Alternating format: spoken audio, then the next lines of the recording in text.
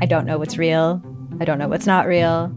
Limited Capacity is a collection of 6 darkly amusing stories about the mysterious ways we interact with the internet and with each other. There's something going on with him. It's like an act. I don't trust him. What? You're staring at me like I should say something, but I don't really know what to do here. That's the whole name of the game. Don't talk about how the town isn't real. You understand? Limited Capacity, available now on CBC Listen or wherever you get your podcasts. This is a CBC podcast.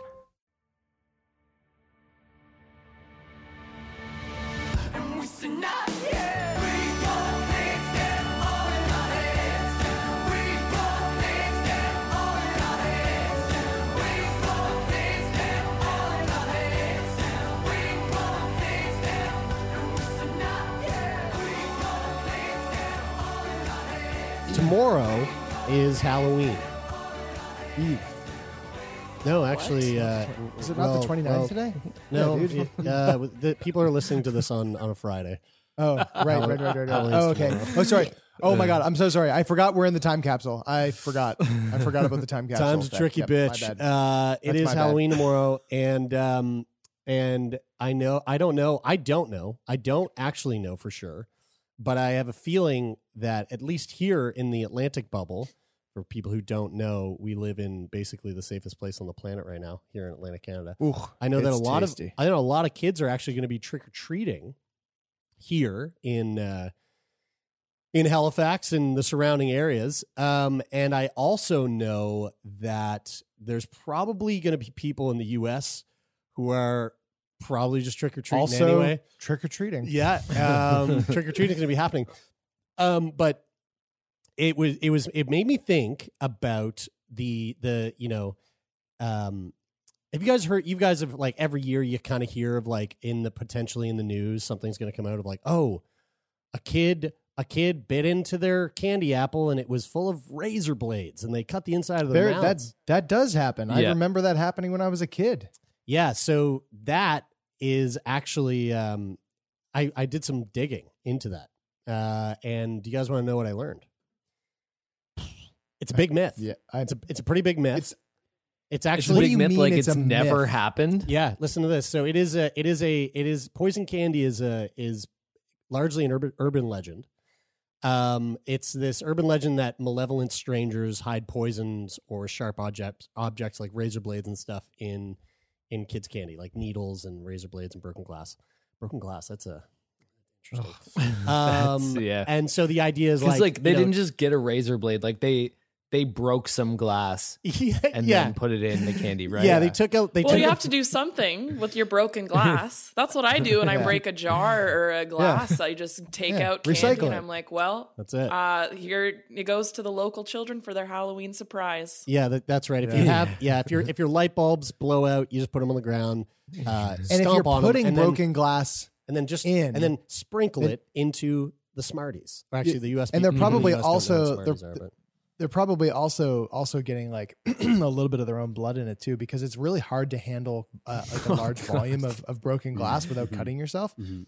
So I mean, like then you don't know what you're spreading. So this urban legend, this myth that people, these evil people are out there putting these sorts of things in children's candy to harm them, especially around Halloween and trick or treating. These stories serve as modern cautionary tales to children and parents, and repeat to themes that are common in urban legends: danger to children and contamination of food. Which I guess that's a common theme. That's an urban legend. Yeah. dude. I just want to say that I remembered. So I just quickly Googled because I remember hearing the story from my parents of razor blades and candy. November 1st, 2016, in Halifax, razor blades found in Halloween candy of 2 trick-or-treaters, say police. All right. Yeah, dude. I remember somebody getting arrested when I I was young in Halifax. This is good. This is good. This is good that you're giving me this, because this is going to go somewhere. So there's a picture of the razor blade in the Kit Kat bar. It's fucked. No cases of strangers killing or permanently injuring children this way has ever been proven. Commonly, the story appears in the media when a young child dies suddenly after Halloween. So this is a little bit outside of what we're talking about, but medical investigations into those actual cases of death have always shown that these children did not die from eating candy given to them by strangers. However, in rare cases, adult family members, this is pretty interesting. In rare cases, adult family members have spread this story in an effort to cover up murder or accidental deaths. In other incidents, a child who has been told about poison candy places a dangerous object or substance in a pile of candy and presents that it was the work of a stranger. This behavior is called copycat effect. Folklorists, scholars, and law enforcement experts say that the story that strangers put poison in the candy and give that candy to trick-or-treating children has been thoroughly debunked. So that story that you're talking about in the media, in the fake news leftist media, is probably just some crazy parent that was like, hey, let's try to murder. Okay. Let's try to murder. See, that's it. Let's try to murder our children. It's funny because listen. It's funny because it said razor blades in two trick-or-treaters bags, but then you find out in the article that they were brother and sister, so it probably was their parents. Yes, man, that's what I'm saying. That's what I'm saying, actually, though.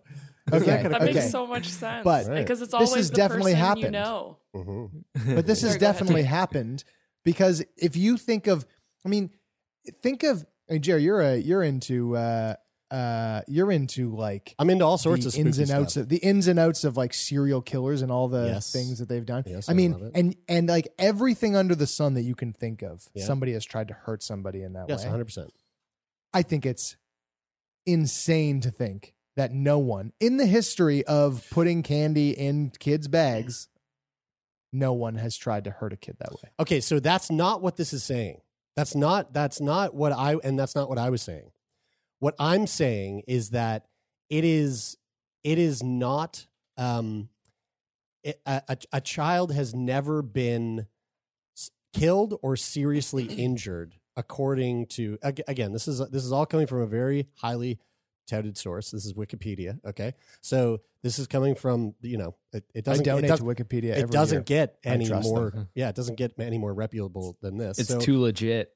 But here, let me go through a little bit more of the history so that maybe you have a better understanding. So claims that candy was poisoned or adulterated gained general credence during the Industrial Revolution. So let's not go that far back. Let's go back to the development of modern candy tampering myth. This is actually fucking fascinating. And I actually heard this on your last podcast on the left last week, and I thought this was really fascinating. So there have been events where candy has been tampered with, okay, in the past, but it hasn't actually led to serious injury or death.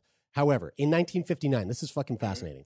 A California dentist, okay, a dentist, William Shane, gave candy-coated laxative pills to trick-or-treaters. He was charged with outrage of public decency and unlawful dispensing of drugs. Now, interesting that a dentist did this, because that motherfucker is really trying to just help. Because he's going, he's a good dentist. He's the dentist that's going, sugar. Kids, do not eat candy. It's bad for your teeth. I don't want you coming through my doors. If he was a dentist who was trying to game the system and actually didn't give a shit about children, he would have been giving extra candy to those kids. So really, this dentist, he was trying. He should have given out toothbrushes. Have you guys gotten a toothbrush trick or treating? I always appreciate a toothbrush. I'd be so pissed. Really, I'm I always would throw on the- mine I'm always- to the ground. I'm always on the verge of needing a new toothbrush. Yeah. I mean, You know what's wild, though? It's an essential item. I'll tell you something that I heard I read. I can't remember where I saw this. It was I can't remember what news source it was. It was like one of the top ones that always tells the truth. It was that there's Fox going News. to be One of the top ones that tell the truth all the time. There's a thing going around.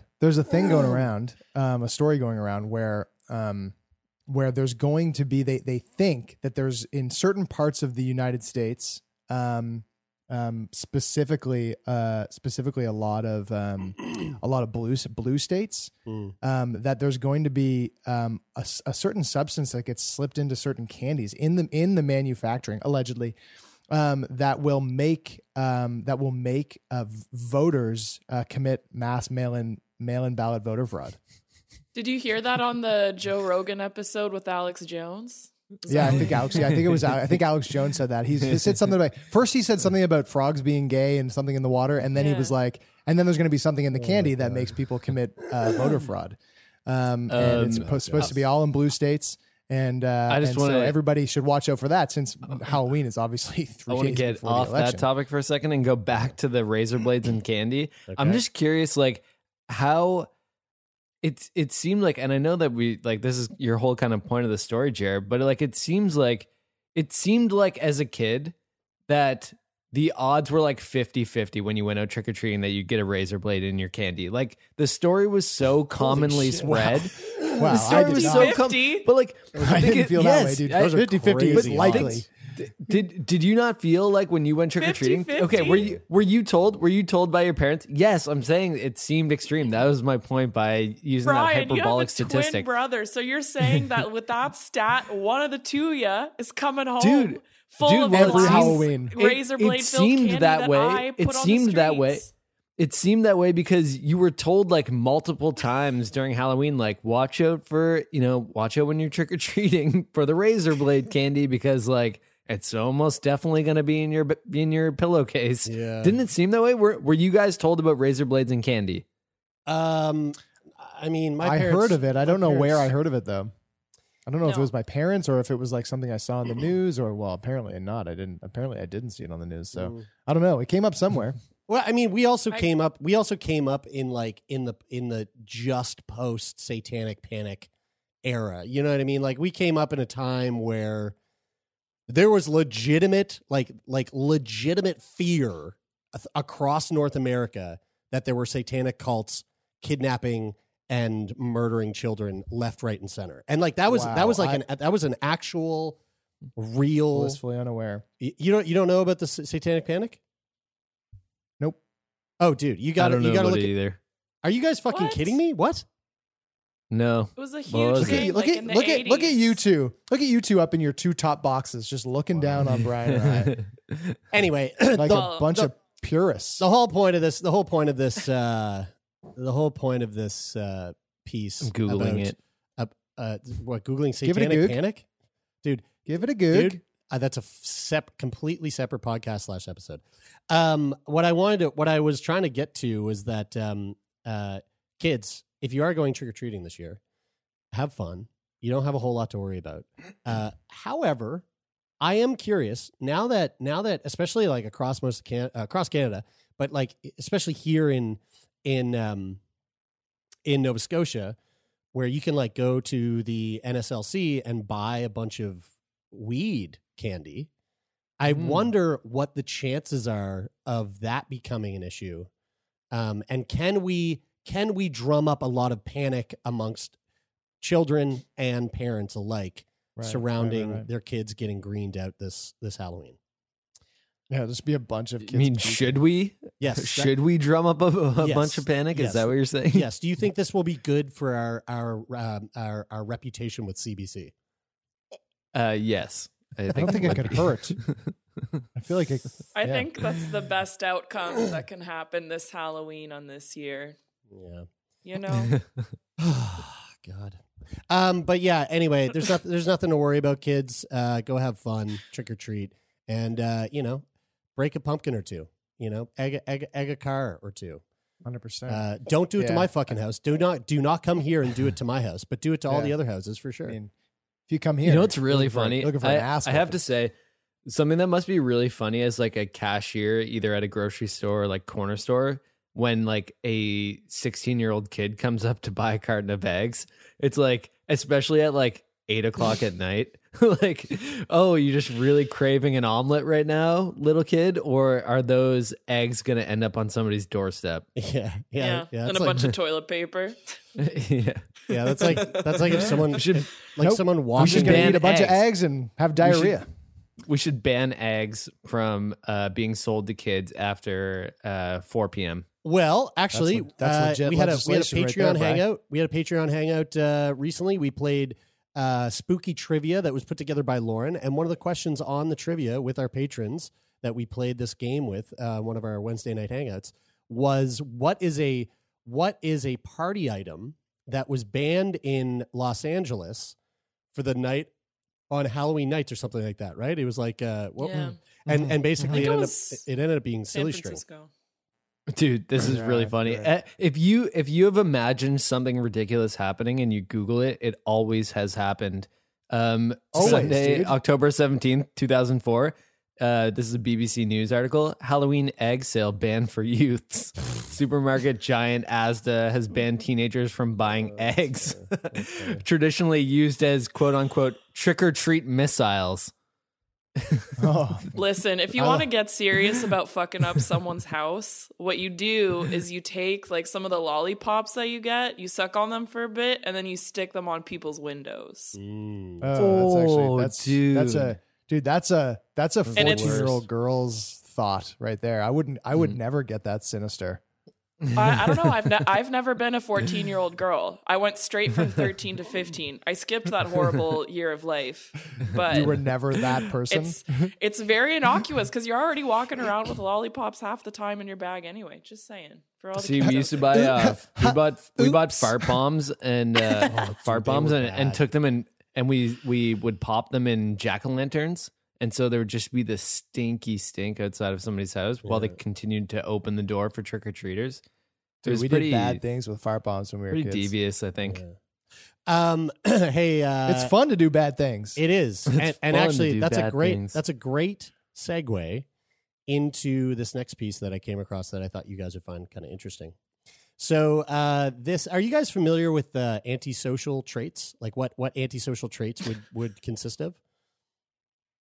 Perhaps using abusing soundboards. I mean, that is one antisocial trait. Yes, and I was doing that while before the recording. But I read this. I read this article, but I don't know. I see. When I think of antisocial, I think of passivity and shying away from things. But so this is a little bit different. This is a little bit different. Yeah. So antisocial. So we'll talk about it from the perspective of like antisocial personality disorder, right? Antisocial personality disorder, sometimes called sociopathy. So sociopath is someone who shows a lot of antisocial traits. Is a mental disorder in which a person consistently shows no regard for right and wrong and ignores the rights and feelings of others. People with antisocial personality disorder tend to antagonize, manipulate, or treat others harshly or with callous indifference. They show no guilt or remorse for their behavior. Individuals with antisocial personality disorder often violate the law, becoming criminals. They may lie, behave violently or impulsively, and have problems with drug and alcohol use. Because of these characteristics, people with this disorder typically can't fulfill responsibilities related to family, work, or school. So that's like antisocial personality disorder. That's kind of like the having antisocial traits does not necessarily mean that you have antisocial personality disorder, but someone who typically shows a lot of antisocial behaviors can lean into and maybe go down the road of it's kind of like ending up becoming same, a sociopath. Like with any like mental illness spectrum, like there's a point where you get to where it's a disorder, but also every human experience comes with some like level of emotions that trend towards that. They just don't ever reach the problem where they become a disorder. So like experiencing feeling sad or depressed, but not actually being depressed or in a depression. Yeah, that's right. Yeah. So this is coming from The Independent. I do not have the author here, but you can go check it out, independent.co.uk. Scientists in Brazil have linked resistance to COVID-19 safety measures, such as wearing masks, with antisocial personality traits. Their study was the first of its kind in Latin America and surveyed over 1,500 people aged 18 to 73. Using a questionnaire, the scientists sought to identify the participants' active resonance, their impulse to act on feelings stirred by another person, and asked a series of personality questions about how well certain statements represented their behavior on a scale. The survey also asked about compliance with COVID-19 containment measures over time, such as mask wearing. When profiles were analyzed, two were identified. An antisocial pattern profile, where people were resistant to COVID-19 safety measures, and an empathy pattern profile who were compliant. The antisocial profile was linked to higher scores in the personality questions related to callousness, deceitfulness, hostility, impulsivity, irresponsibility, manipulativeness, and risk-taking. Antisocial traits, which the study notes, are typically present in people diagnosed with antisocial personality disorder, which is what we talked about earlier. This group also had lower scores in affective resonance. The empathy pattern profile showed higher scores in affective resonance and lower scores in the traits associated with ASPD, antisocial personality disorder. It's a lot of words.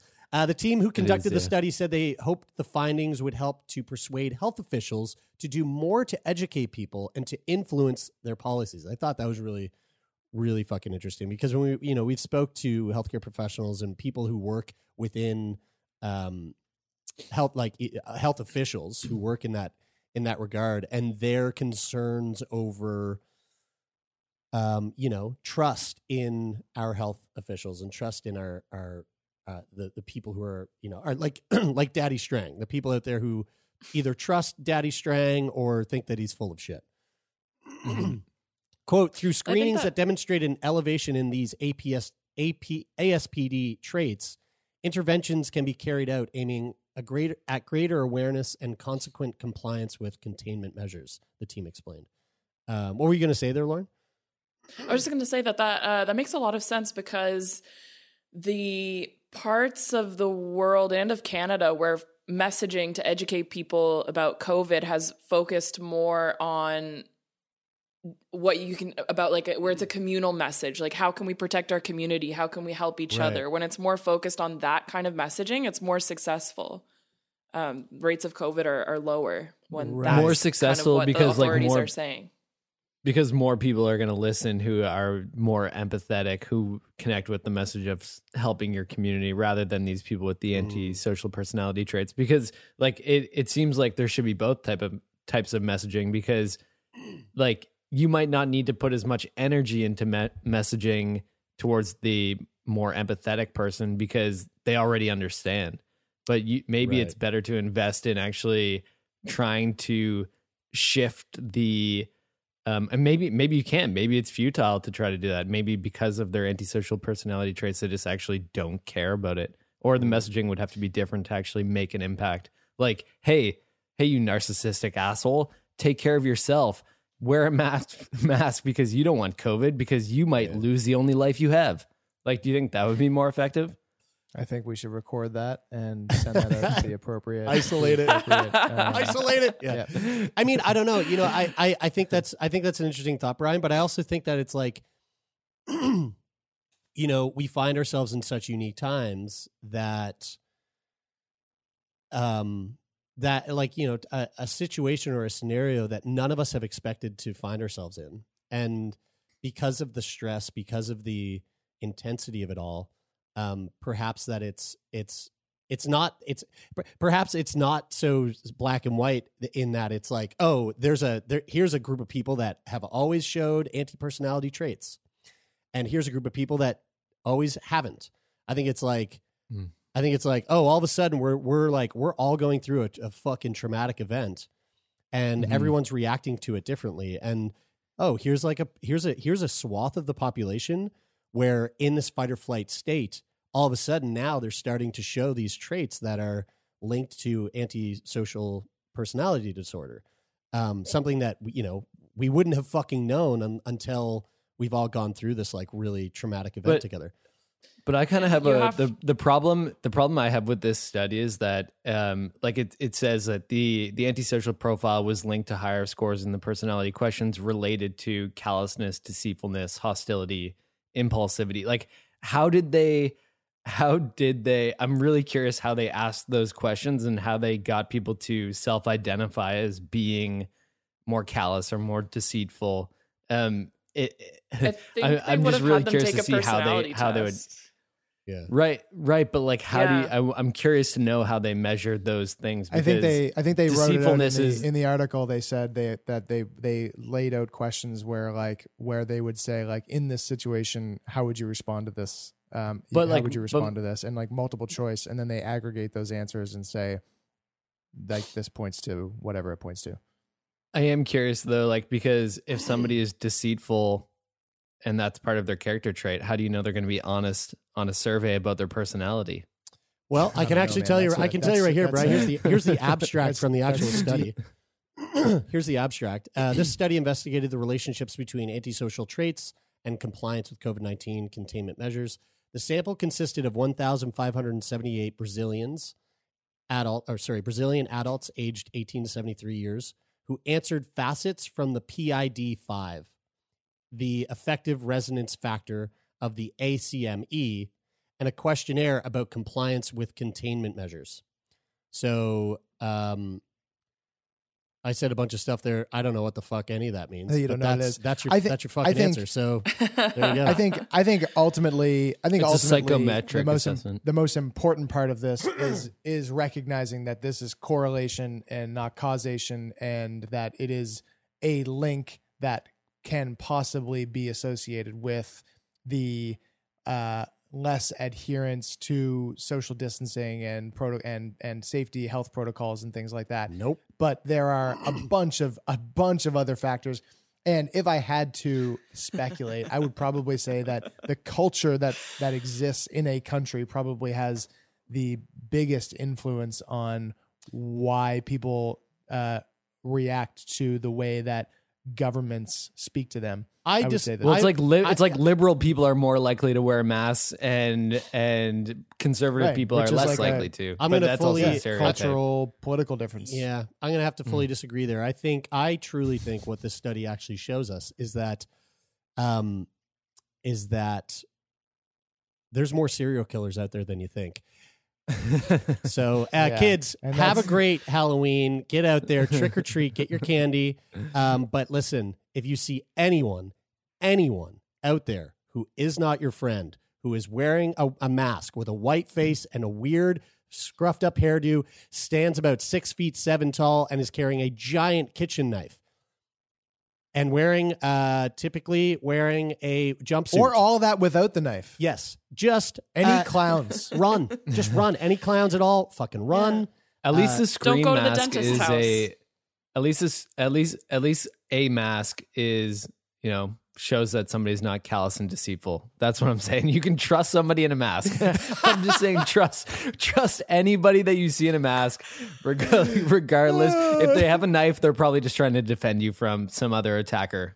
Folks, listen, this is really funny that all this went ahead of probably one of the best conversations we've had on the podcast in a long time, with a healthcare professional who dived into the importance of using and the value in using psychedelics in a controlled environment with a psychiatrist who knows the ins and outs of how that can apply as a therapy. Last week or earlier this week, you've heard from our guest Thomas Hartle, who actually was granted legal access to take and use psilocybin to treat end-of-life distress. And so this Friday, today, following this very, very, very great conversation about spiked candy and serial killers without masks. One of our best. We're going to be talking to Dr. O'Sullivan. Dr. O'Sullivan he's been around for a while, and he knows the ins and outs when it comes to using psychedelics in a manner of as a form of therapy. And this was Lauren, you're laughing because it sounded like a dig that he's old, but he's been practicing. He's been practicing psychiatry since the 60s. So this guy, although I'm not lying, he's old. It's not about that. I just mean he's been around, as in he knows a lot. Sean. I'm going to take my foot out of my mouth. I just want to say, and I just want to say, listen, kids, if you're lucky, maybe in your pillowcase, if you dig deep, maybe you find some magic mushrooms or psychedelics in your pillowcase. Jesus Christ, Brian! No. That is not where we are going. That's not. We've That's what you were saying. spoken That's far too much about poisoning children with drugs today. Could I also point psychedelics out are not that, poison, guys. Could I also point out that has anybody else noticed that Brian's new turn of phrase is "I just want to say"? Have we noticed that? Am I the only one that's noticed that? I've been watching too much of the election coverage. People just step in over each other and they go, I just want to say. The Green New Deal is a terrible idea. I hope you enjoy this conversation with Dr. O'Sullivan. We love you all, and we'll see you on the other side.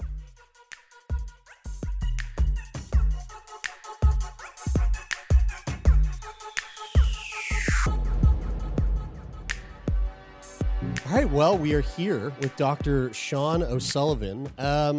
Dr. O'Sullivan, I'm gonna let you introduce yourself so that I don't bungle this up. But before you do, let our listeners know who you are and what we're going to be talking about today. I just want to say how friggin' excited I am to dive back into the world of using psychedelics as a form of therapy, because this is something that I find extraordinarily interesting, and also am very, very for. And I think, I would like to say that, like, I want to call myself an advocate for the use of psychedelics in terms of you go, Jer.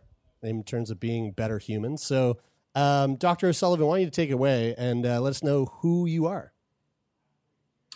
Well, I'm a family doctor who largely practices both emergency medicine and psychedelic psychotherapy. And I've been a psychotherapist for most of my 50 years in practice. And it's only recently in the last maybe 7 or 8 years that we've had the ability to use psychedelics legally. And the psychedelic that we have used legally for the last number of years has been ketamine. And ketamine is quite a liable psychedelic substance if you get the right dosage for people. Its big disadvantage in terms of a therapeutic mechanism is that its action is short. It lasts about an hour. Now, an hour of psychedelic work is probably as much as a week of regular talk therapy, just because of the nature of how psychedelics work in the psychotherapeutic environment. But my background with psychedelics was I was young enough to, or rather I'm old enough to have practiced medicine in the 1960s when psychedelics were legal. And I graduated from the College of Surgeons in Ireland, in Dublin. And there was a professor there called Professor Ivor Brown, who was quite courageous and very forward-thinking and used LSD. And when it became banned, he used ketamine in his practice. And he would, so I had the opportunity of doing some psychedelic training in my undergraduate years. And of course, it was the 1960s, so there was some extracurricular activity as well in terms of getting to know these substances in a different way. And then I became very interested in ayahuasca and got involved in the Santo Daime Church and was involved for a period of time. I was the face of the Santo Daime to the Canadian government in terms of trying to legalize it. It subsequently was legalized, but not by me. It was legalized by Jessica Rochester in Montreal. Did a fabulous job on that. And then more recently now we have I've been working with Therasil. And Therasil is an advocacy organization that was formed about 3 years ago by a man called Bruce Tobin, who is a clinical psychologist. And Bruce was sort of coming to the end of his formal psychotherapeutic career, his association with the University of British Columbia, et cetera. But he really saw the need, especially for dying patients, to have access to psychedelic substances. And he began to agitate and get things up and running. And about a year ago, Therasil was joined by its present CEO, Spencer Hawkswell. And Spencer sort of took the administrative reins of Therasil into its hands, and we began to interact more effectively with the politicians involved. And then we made these applications for a Section 56 exemption for patients to be able to receive psilocybin. So the Section 56 is a section within the Canadian drug laws that permits the minister or her minions to give an exemption from the regulations for the Canadian Drugs and Substances Act to use something that is otherwise banned. And this is normally used for things like cancer drugs that have been approved in Europe or the US, but not here, but a patient needs them because they're dying. Sure. But they're also used for other ways. And this was the way the Santo Daime was legalized in Canada, which is an ayahuasca drinking church. So Therasil got those exemptions for initially 4 patients, and now I think we have 8 patients with applications in, 6 or 8, and more coming every day. And now we've also moved to request from the government, the Canadian government, a similar exemption so that we can get psilocybin for therapists. And we begin to train therapists because, of course, it goes without saying that if you want to lead someone on a journey, you have to have made that journey yourself. Right. We had covered some of that earlier this week when we spoke with Thomas Hartle, which is one of the cancer patients who was using psychedelic therapy in terms of wrapping his head around the end of life, and it was very, very fascinating conversation. Go ahead. Yeah. So, I mean, I came to understand sort of the history and some of the potential benefits of using psychedelics as therapy for whether it's anxiety, depression, anxiety around end of life, et cetera, et cetera. I came to that via Michael Pollan's book, How to Change Your Mind, that was published probably two years ago or so. Yeah, 2 years ago. And he kind of laid out, you did a really, thank you so much for that sort of timeline, that chronological timeline of the 60s, the banning of psychedelics in terms of how it was being used in trials and therapy. And then Michael Pollan in his book sort of laid out these sort of few moments in time around the early 2000s that sort of incited the reemergence of this in the conversation around using it as therapy.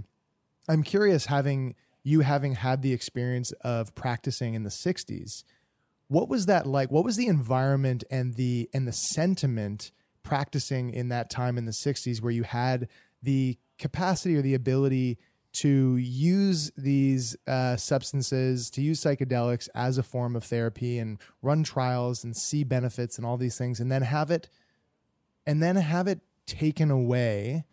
And like when that line was drawn, what was the sentiment in your field around that? It was complete confusion and lack of understanding as to what the heck had gone down.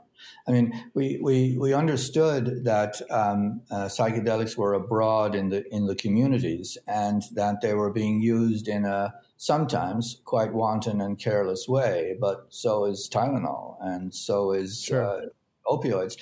But all of those drugs remain on the market, and can be used by professionals to do studies and to offer treatment. And so we were stunned that psychedelics seemed to be singled out for a very special treatment, in that heroin could be got legally for a patient in extreme pain, but LSD or psilocybin could not be had for love or money for any reason, or to train any psychiatrist or psychotherapist. So the predominant feeling was just stunned incredulity. How could this be happening? How could psychedelics be banned in this way? Totally from medicine, not from the street, from medicine.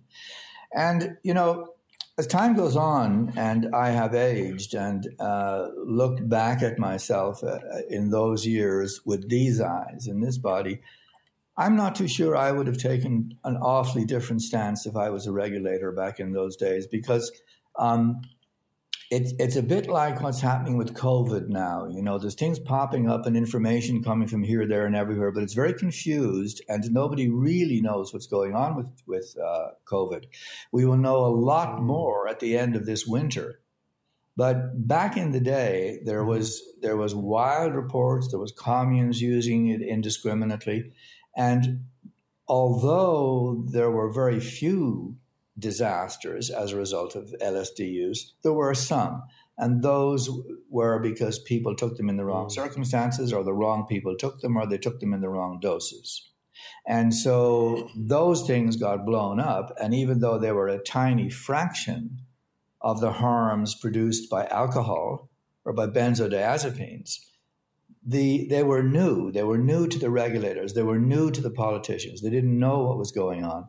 And then, of course, on top of this, you had the social unrest of the Vietnam War. So we were stunned. We were shocked.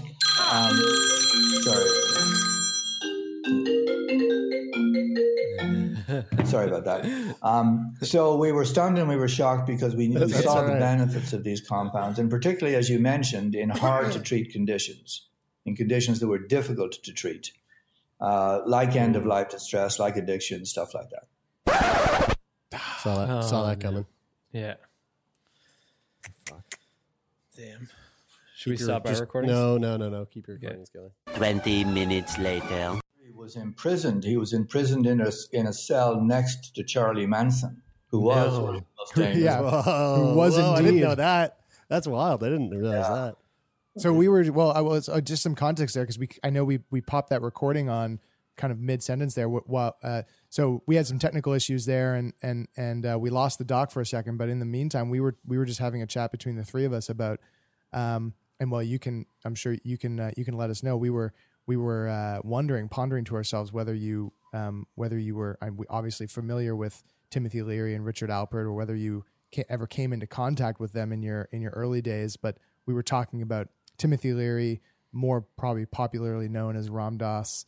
And I don't know, maybe if you want to speak to who those guys are and what they did back in the 60s and 70s, that would be pretty cool. So you have a typo there, Tay. Timothy Leary wasn't Ram Dass. It was Richard Alpert who was Ram Dass. Oops, I mixed them up. Yeah, and Leary I've never met, but Ram Dass I've met and hung out with on several occasions. And I mean, the sort of the interpersonal vibes you get from someone are actually quite different than the public personae. And Leary was the Pied Piper. That's what he was. He just he lost the run of himself once the medications hit his brain, and he became what we call an unresolved fourth matrix. He had these wonderful experiences for himself, and then his assumption was everyone should have them. And he went ahead and tried to proselytize that. Ram Dass was much more thoughtful about it. He went to India. He stayed very much on a genuine spiritual quest, and he ran into Neem Karoli Baba, who became his guru in India, and he devoted his life really to guru worship, to bhakti worship of him. And he was a phenomenal teacher. Ram Dass was a wonderful teacher. He used to say, I do stand-up philosophy. And that's exactly what he did. It was like stand-up comedy. It was funny, but he was dealing with very serious stuff. And he was one of the best teachers I ever came across. Leary's written work was always so much better than his TV and radio appearances, because there was some thought gone into it. And a lot of people don't understand that prior to Leary becoming highly involved with psychedelics, he was actually a very well thought of researcher on personality structures, and some of his early work was on personality. And that's why he was in Harvard. He was in Harvard because of his expertise on personality. And then he became really, I mean, even in the interviews when he was speaking on TV or on film, he was always logical and always intelligent and always making good points, but he just had this penumbra of the Pied Piper around him that made it somewhat difficult for serious researchers to take him seriously. Dr. O'Sullivan, Ralph Matzner said about Timothy Leary, Leary is given too much credit and too much blame for the 60s. The truth is somewhere in the middle there. Right. Yeah. Dr. O'Sullivan, I'm curious. I'm imagining you starting your journey as a medical practitioner and choosing your field of interest to practice. What was it about psychotherapy and the use of psychedelics for therapy that captivated your attention or inspired you to want to pursue this as a career? Well, it's not true that I've had a psychedelic career. Psychedelics have really only become available to us in the last number of years, ketamine longer than psilocybin. But I did practice from the 1980s onward. When psychedelics were banned, there's a researcher by the name of Stanislav Grof. And if you're into psychedelics and you haven't read Grof, well, you need to go back to square one and read Grof, because he's the basement. He's the foundation of psychedelic theory. And when psychedelics were banned in the late 1960s and early 70s, Grof developed a non-drug means of inducing non-ordinary states of consciousness in therapy. And that is called holotropic breathwork. And holotropic breathwork is a very simple technique. Mm-hmm. People lie down on a mat, someone's sitting beside them to give them Kleenex, etc. We blow really loud music at them, like really loud, and we invite them to hyperventilate as long, as hard, and as deep as they can, and not with the same reliability and not to the same depth as psychedelics, but holotropic breathwork certainly changes consciousness. And so we practiced that, we being myself and my wife, who's also a skilled therapist. We practiced that from about the mid-1980s onwards until the 2000s, really. Did that fairly consistently. Actually, until What was it? What was it about the experience, though, that because you're like it makes sense to me when you talk about it, and holotropic breathwork, for example, being this kind of like, similarly related to a psychedelic experience, but maybe not as intense. What is it about the feeling or the sensation or that level of experiencing consciousness that attracted you into being interested in that? Well, I think the only accurate thing I can say about that is karma. I'm drawn to these kinds of states of mind. I have been since I was a child. A lot of people have near-death experiences, where they go down the tunnel and the light opens and Aunt Martha's at the other end waiting for them. I've never had a near-death experience, but I remember coming into life. I remember taking form. I remember my soul separating from the divine and coming into this life. And so that was always there for me. And I grew up in Ireland, which is a very mystical place, and the spirit world is taken seriously, at least it was in my age. And so those kinds of things made sense to me. And then my first introduction to psychotherapy was classical Freudian psychoanalysis, but it was dished up by a group that had a very esoteric spirituality about them as well. So that blend of Freudian psychoanalysis and esoteric Christianity became that was the amalgam that I grew into psychotherapy with. So it wasn't just the nuts and bolts of the Oedipus complex. There was a whole lot else going on. And then I've had some episodes in my own life of cosmic consciousness where the whole thing just opens up into white light. So I've had those experiences, and having had them, then you understand their benefit.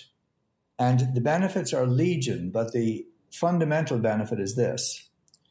If you want to work on yourself, if you want to go into your mind and look at the formative things that made you who you are today, and you bring up all the garbage and you clear it, and you cry and you sweat and you throw up, whatever you need to do, that's one part of doing psychotherapy, and a very important part. And the part that most people think about when they're thinking of psychotherapy. But there's another side to it. What's also important is to expand consciousness, to open consciousness so that the demons that you have in you are immense when your consciousness is small. But when your consciousness is expanded, the demons are much smaller. And that's a teaching from Ramdas, by the way. And that is what the psychedelics did for me in the early stages. Then when I studied Groff has a whole map of the mind, a whole cartography of the mind, which is much broader and more inclusive than any of the other theoretical frameworks of psychotherapy. And those, once I studied that, then there was a whole lot more came into my understanding of the value of non-ordinary states of consciousness. Earlier in the week when we talked to Thomas Hartle, one of the things that we ended up discussing was about the actual process of using psychedelics and what's going on with the brain. We talked about the slowing down or the quieting of the default mode network, and the sort of parts of the brain that light up when psychedelics are taken. And I would love to hear your thoughts on that. But also what I'm really curious to hear from you is the importance of something like set and setting. What is set and setting, and the importance of dosage when it comes to using psychedelics? The three rules of psychedelics from the 60s were set, setting, and dosage. In which set was the mindset that you bring to the situation. Setting is the environment in which you have the session, and dosage is obviously dosage. Now, to these, I'll talk about these in a moment, but to these in the modern era has been added selection, set, setting, dosage, and skills. So selection is, first of all, psychedelics are not for everybody.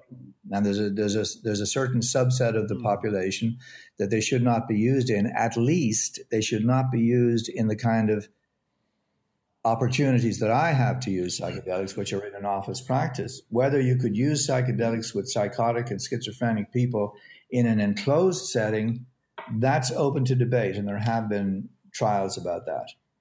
Then the set is the mindset, the expectation that you bring to the psychedelic session. And this is extremely important. I mean, if you have the sense that you're going to take, say, 300 micrograms of LSD, you're going to put on blindfolds, you're going to put on headphones, you're going to lie down, you're going to have guides on either side of you, and you're going to do an internal journey that will bring up a lot of material from the various realms of the human unconscious. That's one set of circumstances. If, on the other hand, you take 300 micrograms of LSD and you go down to the bar, you'll have a very different set of circumstances because you'll get all kinds of input coming into you. Yeah. So if your mindset is that you want to party, and you take a big dose of a psychedelic and all of a sudden Lucifer manifests in front of you, you're going to be disappointed. To put it mildly. Yeah. I had to though to that point, I totally understand what you're saying there. So Taylor and Jer, when you guys hopped off the call, when we were chatting with Thomas, I stayed on and asked him a few more questions, and I was asking him about the study from Johns Hopkins that said that there was 80% of people who used psilocybin in this treatment that they had experienced positive results after the first time. I asked him about the other 20%. I said, do you know what the risks were associated? Do you know what the negative effects of that study were? And he said as far as he could remember, he believed that there wasn't negative effects that happened to the other 20%, that it's just that they didn't experience positive effects after the first time. They may have, in fact, experienced positive effects after a second or third session. But then we started talking about this quote unquote bad trip. And I know you're talking about Lucifer manifesting, but Thomas kind of explained to me that from his perception, a bad trip was actually could be the catalyst for a really important breakthrough that you make in breaking down the ego and understanding some of the, scariest challenges or discomforts you have with, certain things in your own life, like maybe when it comes to fear of death and the anxiety that you get around that, if you have a really bad trip that's exploring that feeling in a really, in a way where the ego has been removed and you're feeling the full force of that, is that potentially an opportunity to rewire your neural network to think of that in a different way? Is there any truth to that? Am I mischaracterizing that at all, or is a bad trip perhaps something that could be really beneficial for someone? Yeah, in the right setting. Yes, the answer is yes. I would never use the term bad trip because there's no such thing. There's if you take the 300 mics of LSD and go to the bar, you're quite likely to have a bad trip. But if you take 300 mics and you're in a therapeutic session, whatever comes up is grist for the mill.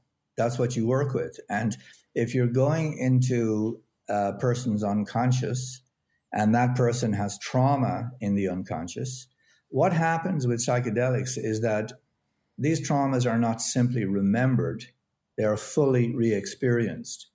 So take a person who has been sexually abused as a child. When that person takes psychedelics, if that complex opens for them, then they will be a 5-year-old or a 7-year-old. They won't be.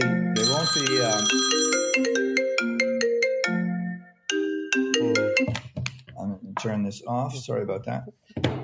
They will actually be re-experiencing the entire event. That's okay. It's not something that they will just simply be remembering. So they'll get the sights, the tastes, the sounds, the smell, the icky feeling, the sense of being penetrated, all of that sort of stuff. So if that happens to you in a bar, that's one thing. If this happens to you with a pair of skilled facilitators beside you that can help you work with this, then there are techniques that we said setting dosage and skills. So the skills that a psychedelic psychotherapist has is ways of working through these materials, ways of working with the body, ways of working with the material that comes up in the mind. All of those things can be worked with. I'll shut off that phone as well. Just a moment. My apologies, gentlemen. It's the hospital trying to reach me. That's all. So I don't use the term bad trip. There are challenging experiences. There are blissful experiences. You deal with them as they come up. Is the challenging experience almost sort of a desired outcome in a way, especially if you're trying to work through something therapeutically? One of the principles of psychedelic psychotherapy is that you actually don't have any plan at all for what emerges in the session. You drop the puck, you lie down, you put on the eye shades, and you wait and see what happens. And so someone may be working on something really difficult in their outside of a psychedelic therapy session. They go into a psychedelic session and they just open up into pure bliss for 6 hours. Now, you wouldn't want to interrupt that to get someone back to something that happened to them when they were 5 or when they were 10. You would want to, because the fundamental notion of psychedelic therapy is there is in the human mind a mechanism that moves towards healing, that moves towards wholeness. And that mechanism is the master when you're doing psychedelic therapy. You don't try and interfere with that. You don't try and hedge them back to your agenda. In terms of, I imagine when I'm hearing you talk about somebody who dealt with childhood trauma, I imagine that reliving that experience for them, that in itself sounds traumatic. What is it about the psychedelic experience when they relive that allows that to be something that is, a net positive experience after they come down from that experience, that trip? Another great question. What makes it beneficial is the ability to complete the process. Because most people who have been abused, they freeze and they sort of become rigid and passive, and things are being done to them. So they are essentially the victim. What one needs to do in psychedelic therapy is to fully experience that, and if possible, turn it around so the aggression comes out against the abuser. And there's the possibility of completing a process which has not been completed and has been frozen in time and frozen in the individual's body and mind. That's the value. Mm-hmm.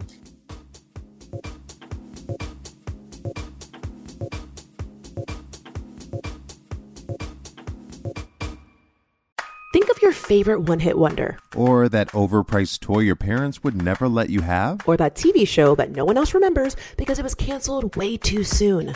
Now what if we could fix it? I'm Francesca Ramsey. And I'm DeLon Grant. And after 20 years of friendship, we are now hosting a new nostalgia podcast called Let Me Fix It. Each episode, we'll dig into our favorite celebrities, shows, and brands of yesteryear, and then imagine what it would take to repackage them for relevance today. Think of our show as an intervention, but with way less stakes. So subscribe to Let Me Fix It wherever you get your favorite podcasts. So we've been, since we spoke with Thomas and speaking to you, we've been talking a lot about, like LSD and psilocybin. And I know that, correct me if I'm wrong here, but I from what I understand, those two psychedelics target a similar part in the brain, right? The 5-hydroxytryptamine. I'm fucking that up, I'm sure, but it's like a subgroup of receptors, a receptor group in the brain that regulates serotonin, correct? Or a big boost in serotonin. And so mushrooms and LSD are very similar in that way. But I know that, Brian was just we were talking about trauma, and I know that there's been a lot of studies being done with the use of MDMA on patients living with PTSD, struggling with PTSD. Is MDMA as a therapeutic, is it similar to psilocybin, like in terms of the way that it works on the brain, in terms of the way that it affects the patient? No. MDMA is a very different compound. So you're correct that psilocybin and LSD activate the 5-HT2A receptor. So 5-HT, 5-hydroxytryptamine is serotonin. And serotonin is lots of it is in the brain, and it attaches to different receptors in the brain. There's 5-HT 1, 2, 3 receptors, and the 5-HT2A receptor is a very specific receptor. That receptor has to be stimulated by a compound for the psychedelic effect to occur. If that is not stimulated by the compound, it doesn't matter what else is stimulated, the psychedelic effect will not occur. Now, LSD and psilocybin also hit a lot of other receptors. LSD, the emperor of medicines, hits a lot more receptors than does psilocybin, and that's why it has a broader, more profound effect. It also tends to last a lot longer. MDMA, on the other hand, is a compound that produces intense feelings of heart opening and love and affection and the ability to communicate those things. And it does this by actually mimicking the neurochemical environment in the brain of a baby who is breastfeeding or an individual who's just had an orgasm. So that's what MDMA does. MDMA puts you into that post-orgasmic state or in the breastfeeding state. And then people are extremely open. Their defenses are down. They can hear things that they need to hear from their partner. And they can say things without aggression and without anger. MDMA will be the first of the psychedelics to be legalized broadly, probably in 2023. And it is a perfect drug. It's a perfect drug for couples therapy. Do you think that it'll be legalized before psilocybin? Well, psilocybin, TheraPsil has managed to legalize psilocybin in Canada now. Okay. It's available for very specific populations in very specific circumstances. And our government has been really generous to us about this and really has looked at this. The bureaucrats who've examined this with us have been thoughtful. They've been compassionate about the people who are suffering, and they've been very willing to break norms and allow us to use these, and we're very grateful to them. But where do you think that change of opinion has come from? Because I know that we've struggled for since the 60s. It's been bastardized and demonized. Like what do you think? What do you think are the major roles in that shift in the way that the government is now starting to look at these alternate forms of treatment? Just let me finish your previous question on the MDMA, and I'll come to that. MDMA, on the other hand, has been really pushed by MAPS, the Multidisciplinary Association for Psychedelic Studies. When MAPS first started, it was doing studies on cannabis, on LSD, on psilocybin, on MDMA, on ibogaine, all kinds of studies. But they realized that the one they could likely get legalization for first was MDMA, and they put all of their efforts into that for about 10 years. And the studies were done on excellent studies by Michael Miethofer and Annie Miethofer on the PTSD problem. So that's why they're expecting approval by, MAPS is expecting approval by 2023. So I'm sorry, what was your other question? I deviated, but tell me your question again, Jeremy. No, it's okay. Yeah. So I was just curious as to your thoughts on what. Oh yes, what do you think has caused the? Yeah. Mm-hmm. Good question. So, first of all, science. The scientific studies are proving that these compounds are effective, but not only are they effective, they have a really wide treatment effect. That means that they hit a lot of people who are suffering from these conditions, and also that they are effective in conditions that we have no effective treatments for otherwise.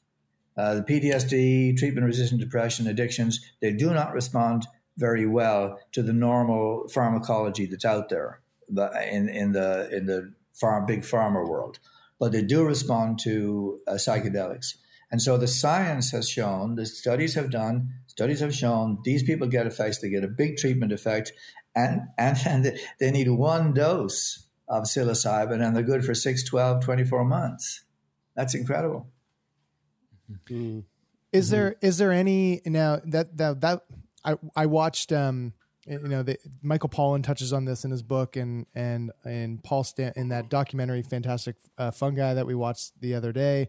They touched on it in that documentary as well. Was the some like pushback that comes from pharmaceutical companies in the way that, or maybe some of the bureaucratic hurdles that psychedelics have to get over in terms of being treated, is that, like you just mentioned, they take one dose or 2 or 3, like this very effective treatment that doesn't require an ongoing prescription that you take, multiple times daily for the next year or the rest of your life.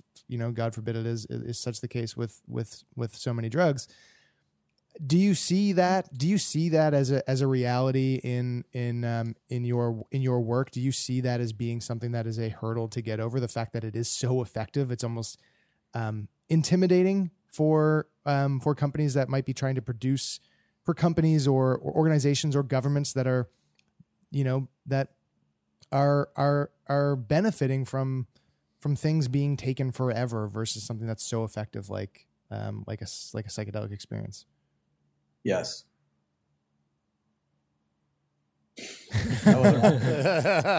Plain and simple. I mean, take ketamine. Ketamine is an example of this. Ketamine, like many molecules, has a right hand and a left side and a left-handed side to it. The molecule is constructed so it has a right and a left hand.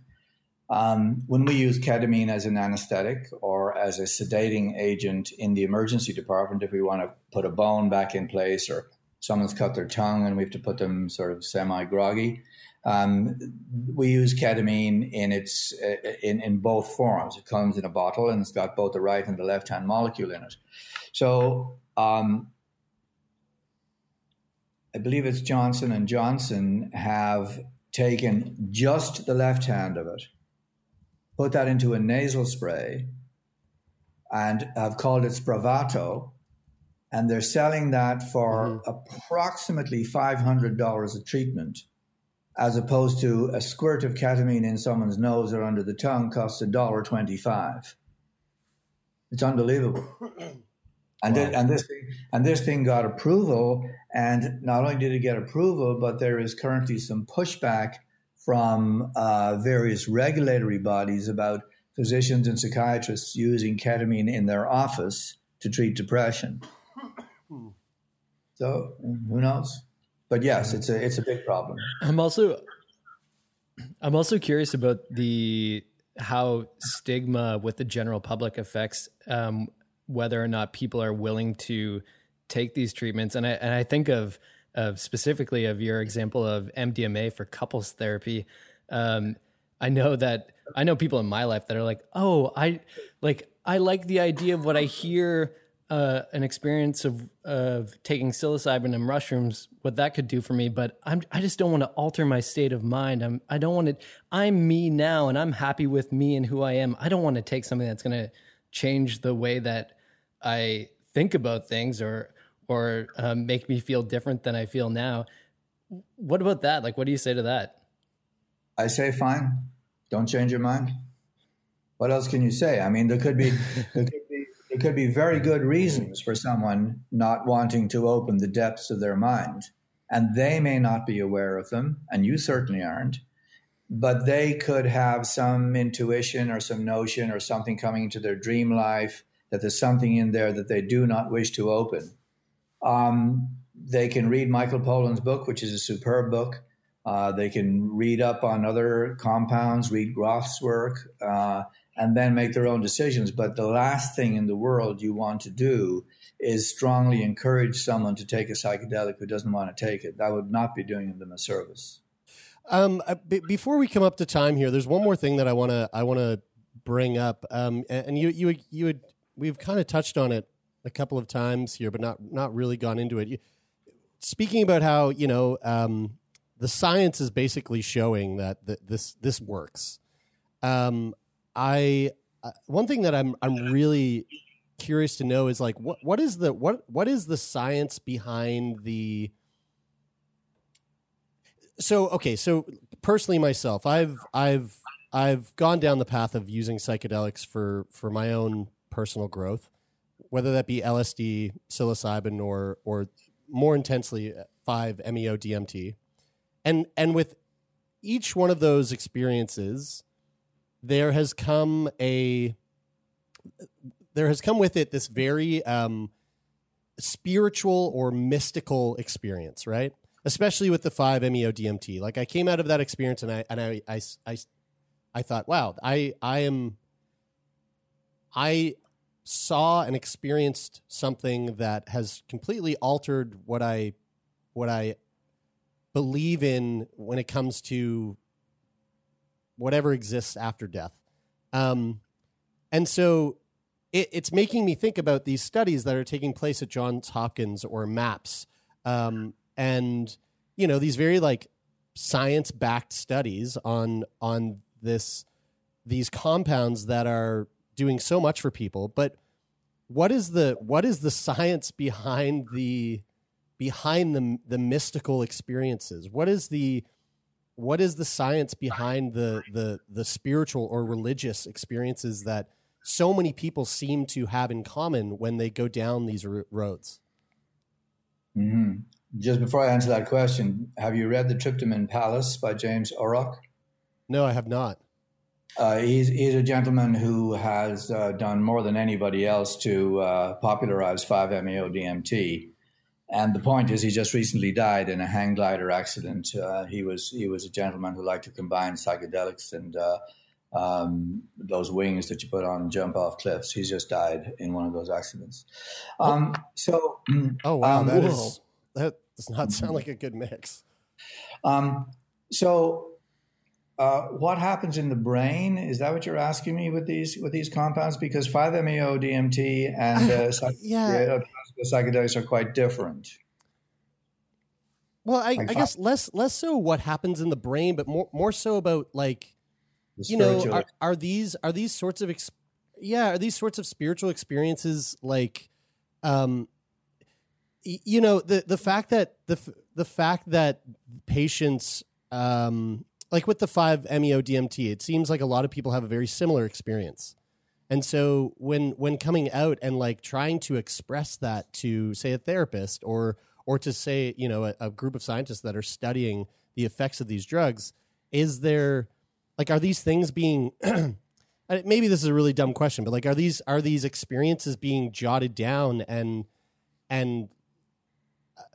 explored or looked into as to why so many of these experiences are so similar to one another? Like why there's this recurring sort of, this recurring experience between so many different people that are utilizing these compounds for good. Well, I think that's an easier question to answer for 5-MeO-DMT because, as you say, the experience is quite similar. 100 people have take vape 5 to 10 milligrams of 5-MeO-DMT that have a somewhat similar experience. Whereas with the psychedelics, the classical psychedelics, LSD and psilocybin, the experiences are much broader, and the range of things that can happen. There can be things from biography, they can be things from your time in the womb, they can be things from your karma, transpersonal stuff. 5-MeO-DMT seems to open a channel that takes people directly to the divine. The spiritual experiences can happen with any psychedelic, but they're more likely to happen with 5-MeO-DMT. It is not understood how that brings that about. But I think when you're evaluating those kinds of experiences, what is important is to understand that these kinds of experiences have been described in the world's spiritual literature for thousands of years, long before people took 5-MeO-DMT or psilocybin or LSD. Now, an argument could be made that those ancient sages were chewing mushrooms or ayahuasca or something similar, and they probably were to some extent. But there's no doubt that there are spiritual traditions that don't use any drugs at all who can access all of those states just by meditation and yoga practices and spiritual disciplines. They can open up into this exact same spiritual environments that you can with LSD. So what's happening here? What's going on here? Well, what's happening here is that those realms are present, and those realms are real, and those realms are available to humanity by whatever means you wish to use to get there, whether you want to spend 50 years on a meditation mat breathing in and out, or whether you want to drop 300 mics of acid. Those are your choices. And obviously in the modern world, most people would go for the 300 mics.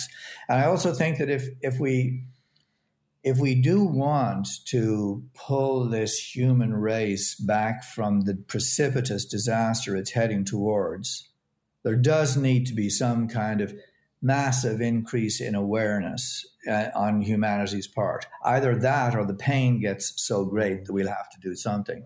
But for that, this to me is one of the biggest benefits of these compounds being available broadly to people, and people can use them. So the spiritual dimensions, when you get into the spiritual dimensions, they're just as broad as your unconscious. And the kinds of things that can happen out there are just as detailed and just as varied as what happens when you look into your unconscious. It's just the method that you use to get out there is different and shorter when you use them. But the experience that people have when they have spiritual experiences on psychedelics are every bit as genuine and every bit as powerful and every bit as life-changing as people who sit on the meditation mat for 50 years. Those spaces, those spiritual dimensions of human experience are there, they're real, and they're available. And there's more than one way to get there. Yeah. Well, Dr. O'Sullivan, I got to say, this has been just a real honor to be able to sit down and have some of your time today to talk to you about the work that you've been doing and the importance of psychedelics and the future, fingers crossed, of psychedelics in being used as a therapy for the people who need it. This is one of those conversations that gets me just real excited. So thank you so much for that, and it really means a lot. My pleasure. My pleasure.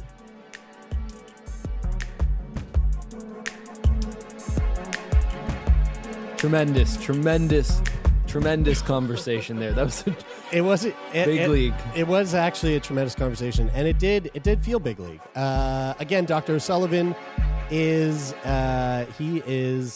a treat, and I feel like I learned a lot from him. And again, I hope, like, I really fucking love this week because, especially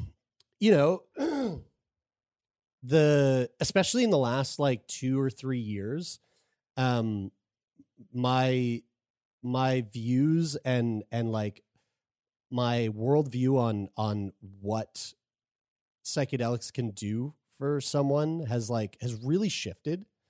And not shifted, rather like evolved. Like it's become something that I've actually turned to quite a bit for my own personal growth, and like I'm really fucking excited about the future I'm excited about what the future holds for this, these compounds that exist that like eventually we can get our hands on to use in a way that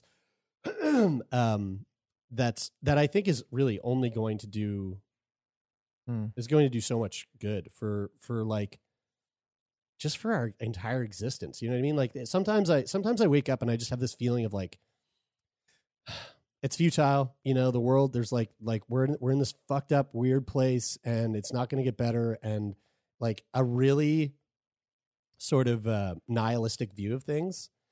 And then talking to someone like Dr. O'Sullivan or talking to someone like Thomas Hartle makes me kind of step back and go, wait a minute, like there's things that exist out there that can generate such deep healing and such like immense love. And I don't know. I feel like it really makes me feel hopeful. Man, Thomas's story was like so well represented that too, especially because, he had not tried drugs recreationally until he started his psilocybin treatment. So to have Dr. O'Sullivan come on and provide a lot of like context and insights from a scientific perspective around that and the history, it's fucking awesome. I think that one of the coolest things that I take out of this conversation is that we are having a conversation about something and about a treatment and a therapy that is going nowhere but in the right direction. And we are going to be able to look back years from now when so much of this treatment is substantiated into like concrete evidence of what you said, Jared, like deep healing, being an effective, non-harmful way of helping people through, a number of different challenges that they're facing in their life. And we're going to be able to look back and look at this conversation and say that we were in some small way a part of getting the idea out there that this is a needed change that's going to come, and I think that feels pretty cool. Yeah, and there was something that Dr. O'Sullivan said that during when I spoke to him before you guys did before the recording, that was really interesting. He was saying that the research that was done on psychedelics in the 60s and stuff, obviously the scientific standards weren't the same then compared to now in terms of like conducting scientific studies. But one thing that surprised both him and me to hear is that in modern trials, the same results have been replicated. As what was done in the 60s. So I thought that was really interesting. It was awesome to hear the historical background of reasons why substances like psychedelics, like cannabis, are so demonized and stigmatized, like, and politicized. Man. Come on, man. Well, we hope you enjoyed that and as much as we did. And listen, folks, that's it for this week. Again, kiddos, get out there, trick or treat, trust everyone wearing a mask, and eat all those laxative razor blades. We love you. We hope you have a very spooky Halloween. And if you liked this episode and you like the past episodes, well, guess what? There's going to be an episode coming out on Monday and the following Friday after that, and we repeat that over and over and over again. But if you want more of that, you can go to Instagram or Twitter or Facebook and give us a little follow on there. @Sickboy Podcast is our handle, and we're always posting interesting and fun shit. Mm-hmm. And if you have any questions or you have any comments that you want to send our way, or if you want to be on the show and apply to be on the show, you can go to sickboypodcast.com/contact. And if you've got any cool stories, we've taken to reading some emails that are getting sent in. We've had some stories sent our way about people's personal journeys with illness, or whether it's a new perspective that they've gained from listening to the show or something cool like that. We've been reading those on the show. So if you got anything like that, you can send those to letters@sickboypodcast.com. Do it up. And as is tradition for the podcast, I shall tell you about the people involved with creating it. The show is co-produced by Lauren Sankey. Lauren Sankey, while Taylor doesn't interrupt me, Taylor McGilvery is another co-producer, Jeremy Saunders, and myself, Brian Stever. I also want to thank my mom for helping me to get to where I am today. And also I have a twin brother named Dennis Stever, who has played a big role of how I got here in my life. Maybe we can hear more from Taylor, Lauren, and Jeremy on another episode. Yeah, well, Thanksgiving's come and gone, so... Not in the U.S. Well, American Thanksgiving is coming up. Yeah. And speaking of being thankful, I'm super thankful for Jeff Lonis, who is the manager of this show and also just really helps us, stay on top of everything, make things happen. He's an all-around excellent human being. And Jeremy Saunders did the sound design for this episode. Whoop, whoop. And also Rich O'Coin is the reason why this episode might get pulled from YouTube. Because he did the music, and even though YouTube, he's cool with it.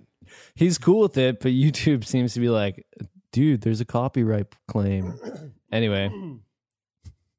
Yeah, we gotta get that figured out. Okay, that is it for this week. I'm Brian. I'm Taylor. I'm Lauren. And I'm Jeremy, and this is Sick Boy.